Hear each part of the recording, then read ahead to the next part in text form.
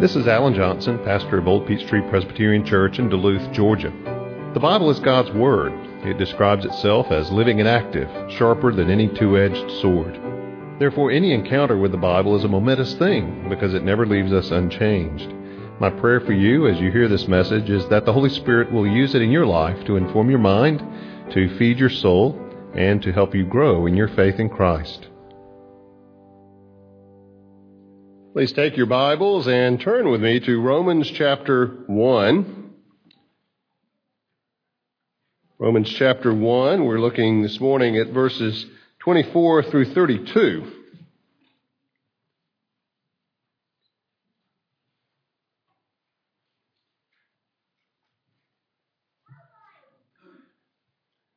Romans 1, beginning in verse 24. Hear the word of God.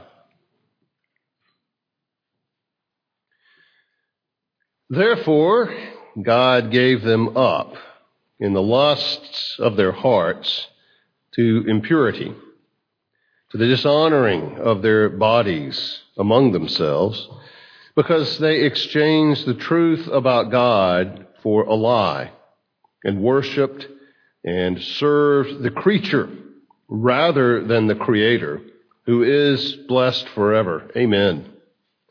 For this reason, God gave them up to dishonorable passions. For their women exchanged natural relations for those that are contrary to nature. And the men likewise gave up natural relations with women and were consumed with passion for one another, men committing shameless acts with men and receiving in themselves the due penalty for their error. And since they did not see fit to acknowledge God, God gave them up to a debased mind to do what ought not to be done.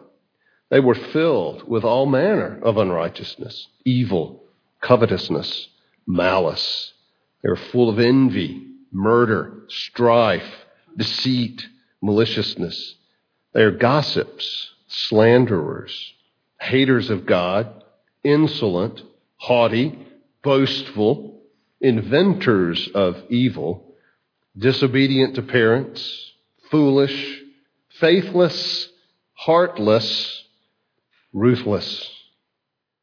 Though they know God's decree that those who practice such things deserve to die, they not only do them, but give approval to those who practice them. This is the Word of God. Let's pray together. Father, we ask as we study this passage for the help of your Holy Spirit. Father, we pray that as we think about these things, they would not just stay in our minds as abstract ideas, but that they would hit our hearts, Lord, as the truth, as the reality about ourselves and about this world we live in and about the God, the holy God who reigns over it. For we ask in Jesus' name, amen. What does judgment look like? What does divine judgment, the judgment of God, look like? If you're like me, the images that come to mind are fairly cataclysmic. We tend to think of things like the great flood that God sent on the world when it was so increasing in wickedness. Or we might think of the fire and brimstone that was rained down by the Lord upon Sodom and Gomorrah for their wickedness. Or we might think of the destruction of Jerusalem as the Lord acts against the sinfulness of his people. And Jerusalem is taken by the Babylonians, and many of the people are taken off into exile. And the temple is in ruins. The city is in ruins. It tends to have a fairly apocalyptic, cataclysmic, violent sense to it as we think about God's judgment, especially these past instances. And certainly those were the judgment of God. And we know that they are because the Scriptures tell us that they are. And that's why these things happened.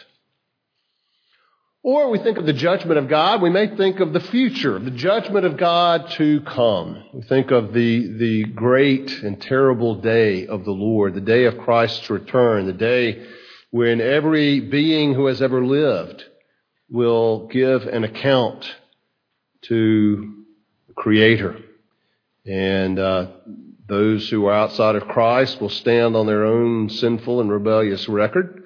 Those who are in Christ will be received into glory, not because we have a good record, but because our substitute, the Lord Jesus, has a good record.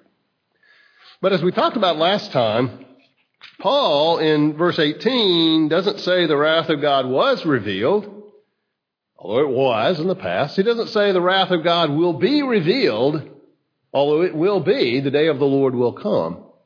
He puts it in the present tense. For the wrath of God is revealed. You could also translate it, is being revealed from heaven against all ungodliness and unrighteousness of men. So Paul is speaking of a present tense, kind of ongoing judgment of God in his own day. And as we read the Scriptures, we would understand that as the present tense for our own day as well. That even in our own day, the wrath of God is being revealed. Well, the question is, how? How is God's wrath being revealed today? Well, if you watch the news, of course, the headlines are almost daily made up of some disaster or another, at least part of them. Some disaster that's happened here or there, either man-made or natural, and say, well, there's God acting in judgment on His creation. Can you be so sure? It's sort of difficult to read the events in our day in that way. In the past, we know, because the Bible says these things were done by God. Now, you may say, well, it's certainly not the blessing of God, although it may turn out to be. It's hard to say about these kinds of things that may take place today, whether they are specifically God acting in judgment against specific sins or not. It's very difficult to be certain about that. But the fact is, what Paul is referring to, the judgment he is describing here, looks very different from the apocalyptic, from the cataclysmic, from the catastrophic. It's far more subtle. Because Paul is talking here about the judgment of God in a particular manifestation, the wrath of God being revealed in a certain way that may be different from what you might think. And if we wanted to sum it up, we could put it this way. Sin is often its own judgment. Sin is often its own judgment. Now, as we look at this passage, before we start looking at the specifics, we want to look at this threefold refrain. God gave them up. God gave them up. Paul says the wrath of God is being revealed from heaven. How so? Well, then he comes to verse 24. Therefore, God gave them up. Verse 26, for this reason, God gave them up. Verse 28, since they didn't see fit to acknowledge God, God gave them up. The particular expression of His wrath, as Paul is describing it here, is God's giving sinful humanity up. God's giving us up to sin. Now, people have described, well, what does that mean? What does it mean that God gives up? Some have described it just as in God's order in this creation, sin has its consequences. Well, that's true. It does. Sin brings physical consequences, spiritual consequences, emotional, mental consequences, certainly relational consequences. There's no doubt about that. No one would argue with that. But is that what Paul's talking about here? Others have said, well, this is merely God's passivity. God just lets them sin. And there is an element to that, of God's being passive in the face of human inclination to sin. There's certainly an element of that. God's allowing us to do what we want. But you can't read that statement. It is describing something God did, and it repeats it twice. So it's stated 3 times. God gave them up. God is actively responding to human sin by doing something. As someone described it, it's not merely that God lets the wagon roll down the hill. God gives it a good push first. So yes, God is passive in the sense He's letting us do something, but it's God acting to allow that to take place. We need to recognize that God's giving us up or giving us over to our sin is an active response of God to our sin in judgment on our sin. So that refrain is repeated. God gave them up. And we need to understand it that way, that this is God's action in the face of human rebellion and sin. Well, let's look at what He gave us up to. There's sort of just variations on a theme, really. There's no hard distinctions between the three of these, among the three of these. Verse 24, God gave us over to impurity. That's the word He uses here. Therefore, God gave them up in the lusts of their hearts to impurity, and He elaborates a little bit what He means, to the dishonoring of their bodies among themselves. So we could say He's describing, evidently, a sexual impurity. God allowing us, causing us just to remain in and to give ourselves to sexual impurity. Why? Why sexual impurity? Well, Paul argues in another place that sexual sin has a particular damaging effect. That it affects us, it hits us in a way that other sins don't. He argues all other sins a person commits are outside of the body. But sexual sin particularly is a sin committed within the body and against the body. It's personal, we could say, in a way that other sins are not. It strikes at our being, at our identity, because it's so personal and so relational in a way that other sins just don't. And maybe that's particularly why this is singled out here. But notice, this is not arbitrary. This is again in response to sin. Verse 25, because God did this because they exchanged the truth about God for a lie and worshipped and served the creature rather than the Creator. He's just sort of repeating what he said back in verse 23, where he exchanged the glory of God for images. Well, here they exchanged the truth about God. All that God is, all that He's revealed Himself to be to us in creation. As Paul just talked about the verses we looked at last week, that all of creation testifies to who God is, to the truth about God.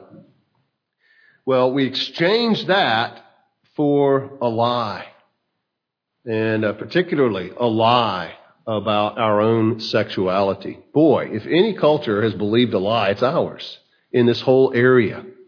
To rebel against the truth about God and who He created us to be as people and as males and females, and just think we can plunge headlong and do with our sexuality anything we see fit, and think that we can do so with impunity, that there won't be consequences, is just to be deluded. It is absolutely to believe a lie. And worshipped and served the creature rather than the Creator, who is blessed forever. Why does Paul say that? Who is blessed forever? Well, for one reason, in the face of human rejection of who God is, Paul is saying God is the one who is blessed forever. But he's particularly saying that it doesn't matter how much we reject God's truth and reject God Himself.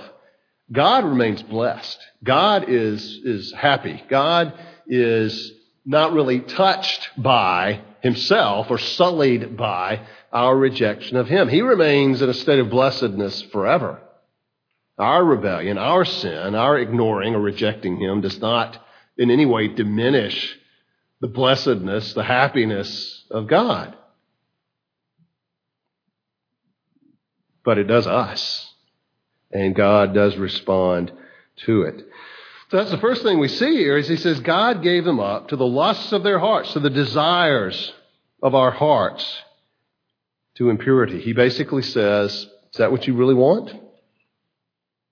Then I'm going to send you right into that. I'm going to give you over to that. I'm going to let you have what you think you want, to impurity, dishonoring our bodies because we traded in the truth for a lie, a bad exchange.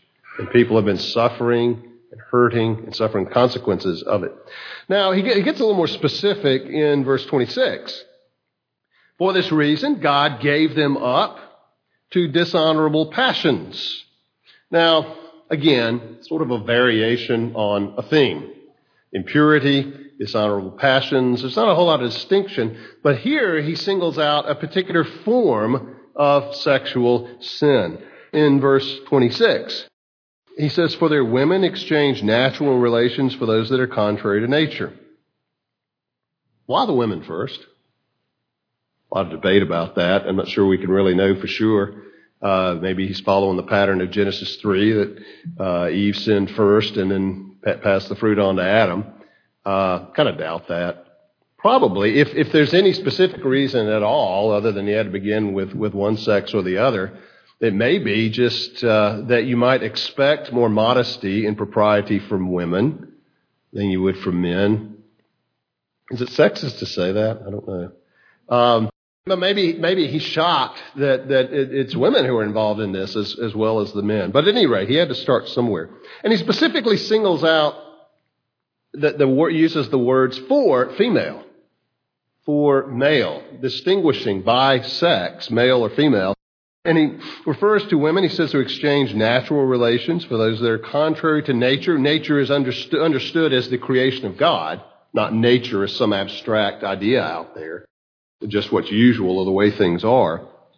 But nature is God's creation.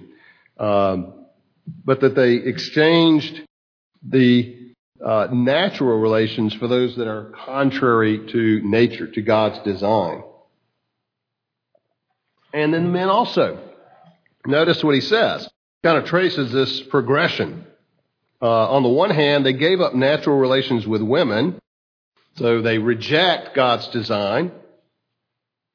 They were consumed with passion for one another, and they act on it, committing shameless acts with men, receiving in themselves the due penalty for their error.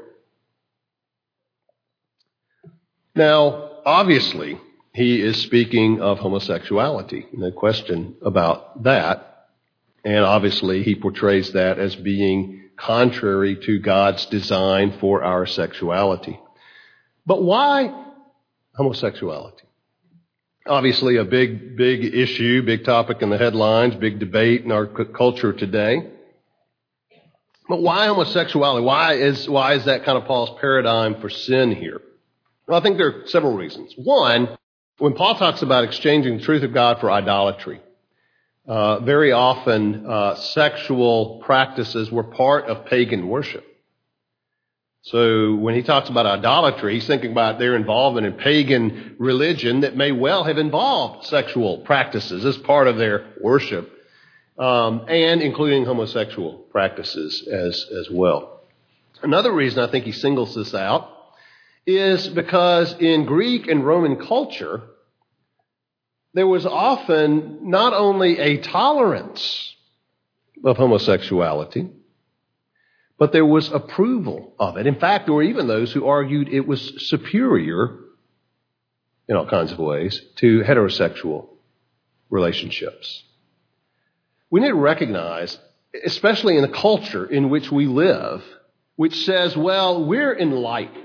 You know, Paul lived back in the Dark Ages, actually lived well beyond the Dark Ages, much earlier. But today we understand these things better. We need to recognize Paul lived in a culture that sort of winked the eye at homosexuality, where it was practiced, it was known, it was indulged in, and in some quarters even approved. So Paul was not just reflecting his culture when he writes this. Paul is swimming upstream. Paul is going against the grain of his culture in what he says here in Greek and Roman culture, just as we are in our own culture. A third reason I think he refers to homosexuality here is not just because of its involvement in pagan religion, not just because of its acceptance and approval in the culture, but because he's talking about sexual sin as sort of the heart of God's giving us over to our sin. Because of the power of it, because of how it so fully affects us as human beings. But because homosexuality particularly is so contrary to God's design, in a way that fornication or adultery in the normal sense of those terms is not. Those are sins. Absolutely.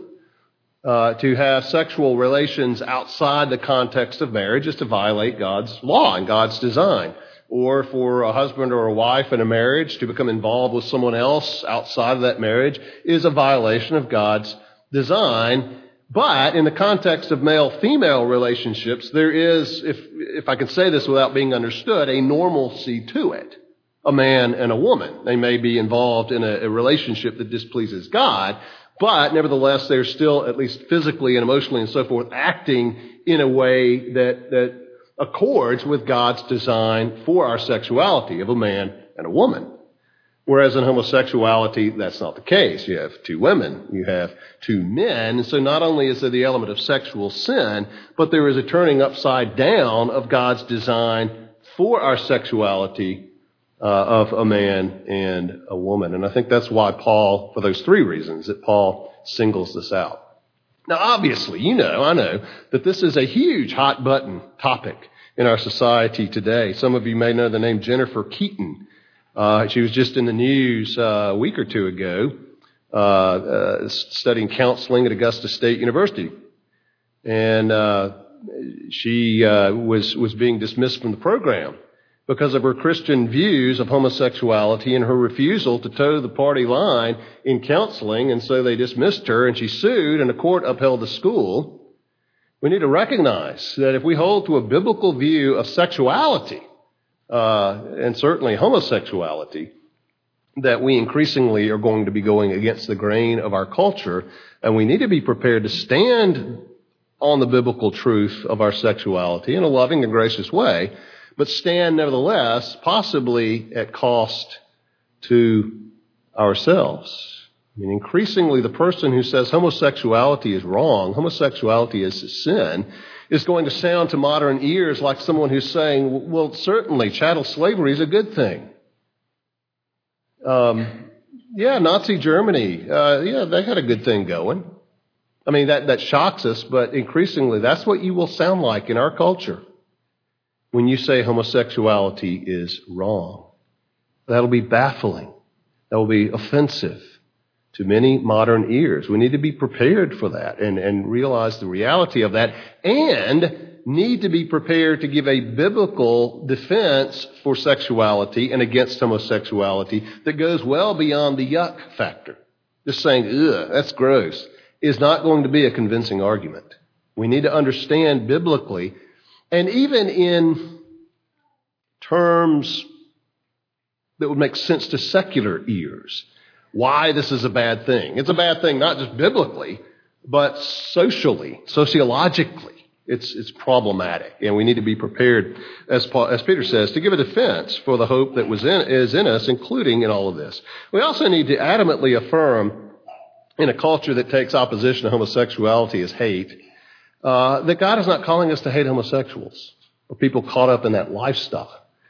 We need to recognize they're not the enemy, that they are enslaved to sin, that they are in bondage to this sin, whether they are so in misery or whether they are so in apparent happiness, that this too is sin for which God in His grace sent the Lord Jesus Christ to free us from both the penalty and the power of sin. So we need to recognize, as the head of Exodus International said in Recent World Magazine, the opposite of homosexuality is holiness, not heterosexuality. It's holiness.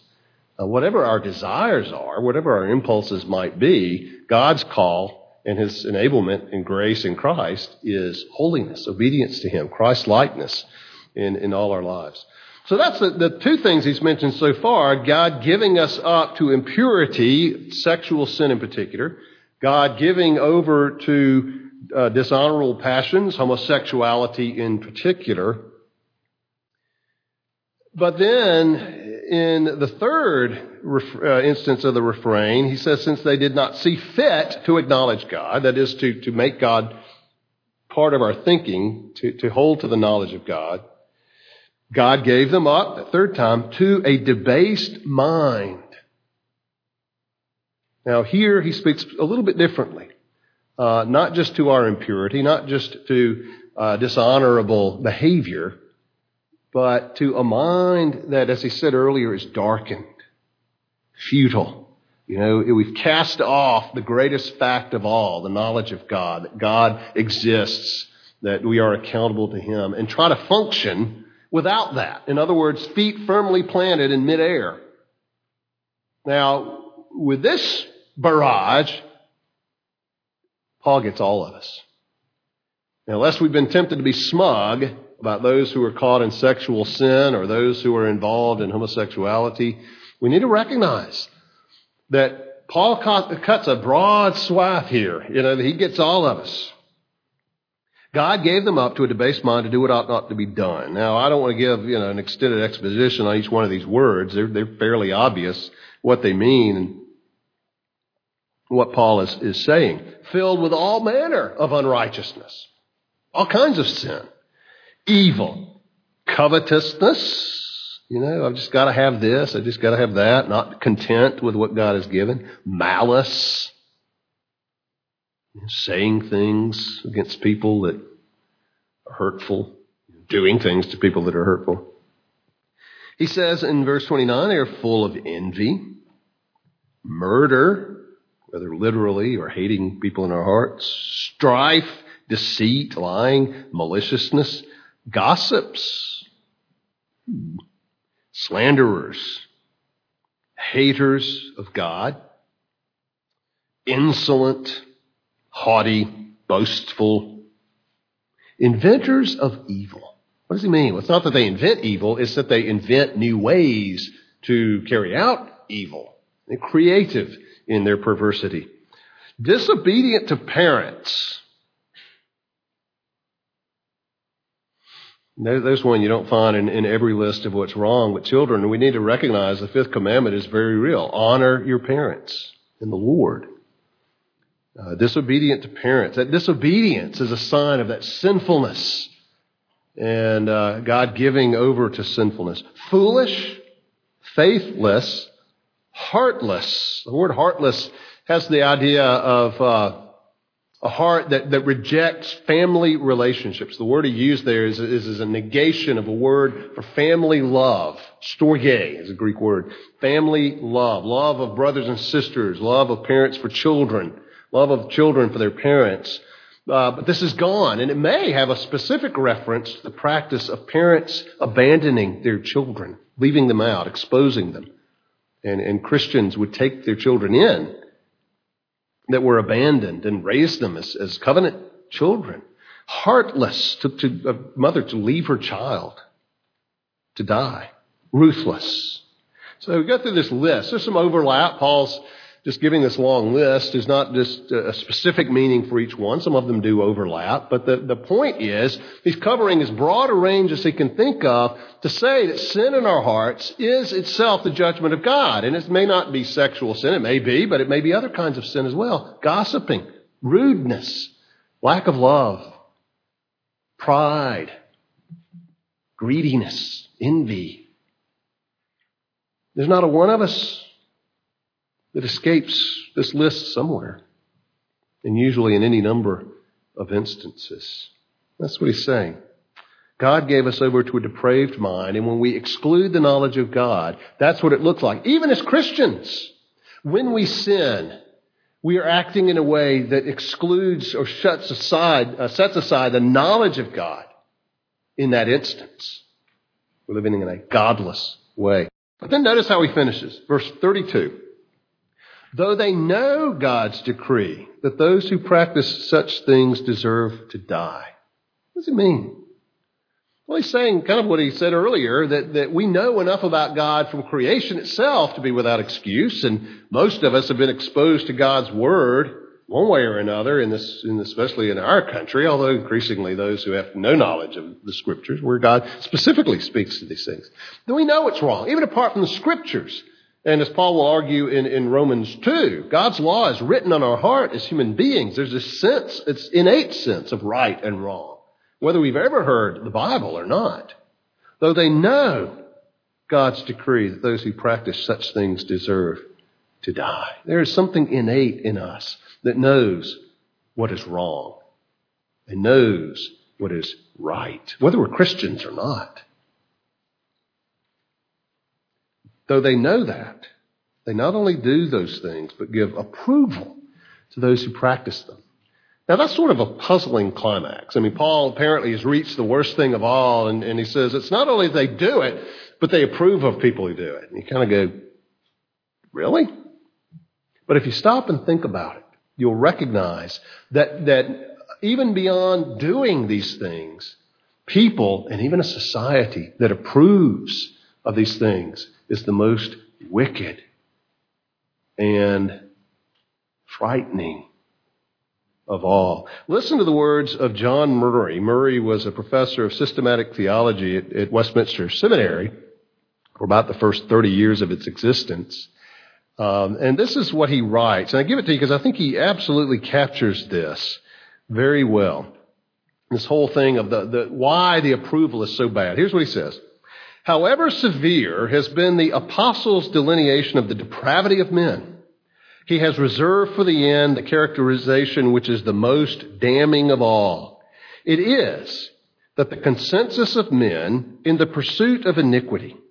The most damning condition is not the practice of iniquity, however much that may evidence our abandonment of God and abandonment to sin. It is that together with the practice, there is also the support and encouragement of others in the practice of the same. To put it bluntly, we are not only bent on damning ourselves, but we congratulate others in the doing of those things that we know have their issue in damnation. We hate others as we hate ourselves, and render therefore to them the approval of what we know merits damnation. Iniquity is most aggravated when it meets with no inhibition from the disapproval of others, and when there is collective, undissenting approbation. That is approval. Much of the mainline church approves of homosexuality. It sees it as the loving, compassionate thing to do, when in fact it is merely approving them in that which brings the wrath of God. Can there be anything more demonic, more satanic, than to approve someone in that which leads to hell? That's what Paul is saying here. That's why it's so frightening that our society increasingly approves of homosexuality. God, in his wrath, gives them over to their sin. But it's not just that sin. It's disobedience to parents. It's pride. It's envy. It's malice of God sending a people on their own sinful, evil, wicked, destructive way. That is the terrifying judgment of God. But is it permanent? Is Paul saying that God does this, he gives them up to their sin for a time, or is he saying he gives them up for all time? Well, he doesn't really address that. As you look at the scriptures, you see both. Think of Isaiah 19:22. The Lord will strike Egypt, striking and healing, and they will return to the Lord, and he will listen to their pleas for mercy and heal them. Is this temporary to put us in distress that he might drive us to the cross? Or is it final? God giving us over to our reprobation, to plunge headlong into hell.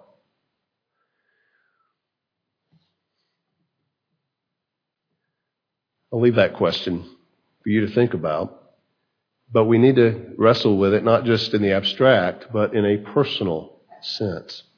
Because, dear friends, for you, it can be temporary. I hope it has been temporary. Because we go back to what Paul said earlier in this chapter, that the righteousness of God is revealed by faith in the gospel.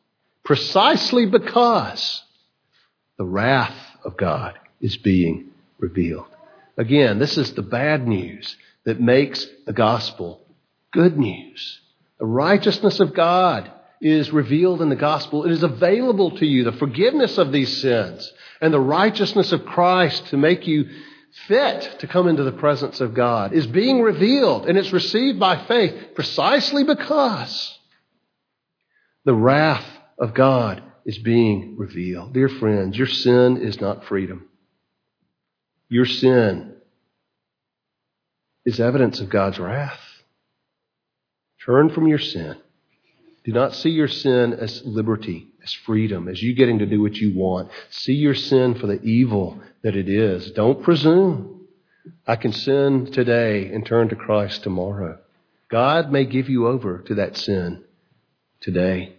Flee to Christ now, because in the gospel, the righteousness of God is revealed. It is available, and it is to be received by faith. Let's pray. Oh, Father, this is a sad passage. It is a hard passage. It is a frightening passage. But Lord, we pray that in your grace you would not give us over to sin, but that you would open our eyes and make alive our hearts to the gospel, the good news of your grace in Christ. Lord, that Jesus would be the one who would be condemned for those sins that are ours, and that we might be wrapped in his perfect righteousness and received into the joy and the blessedness of your presence in heaven.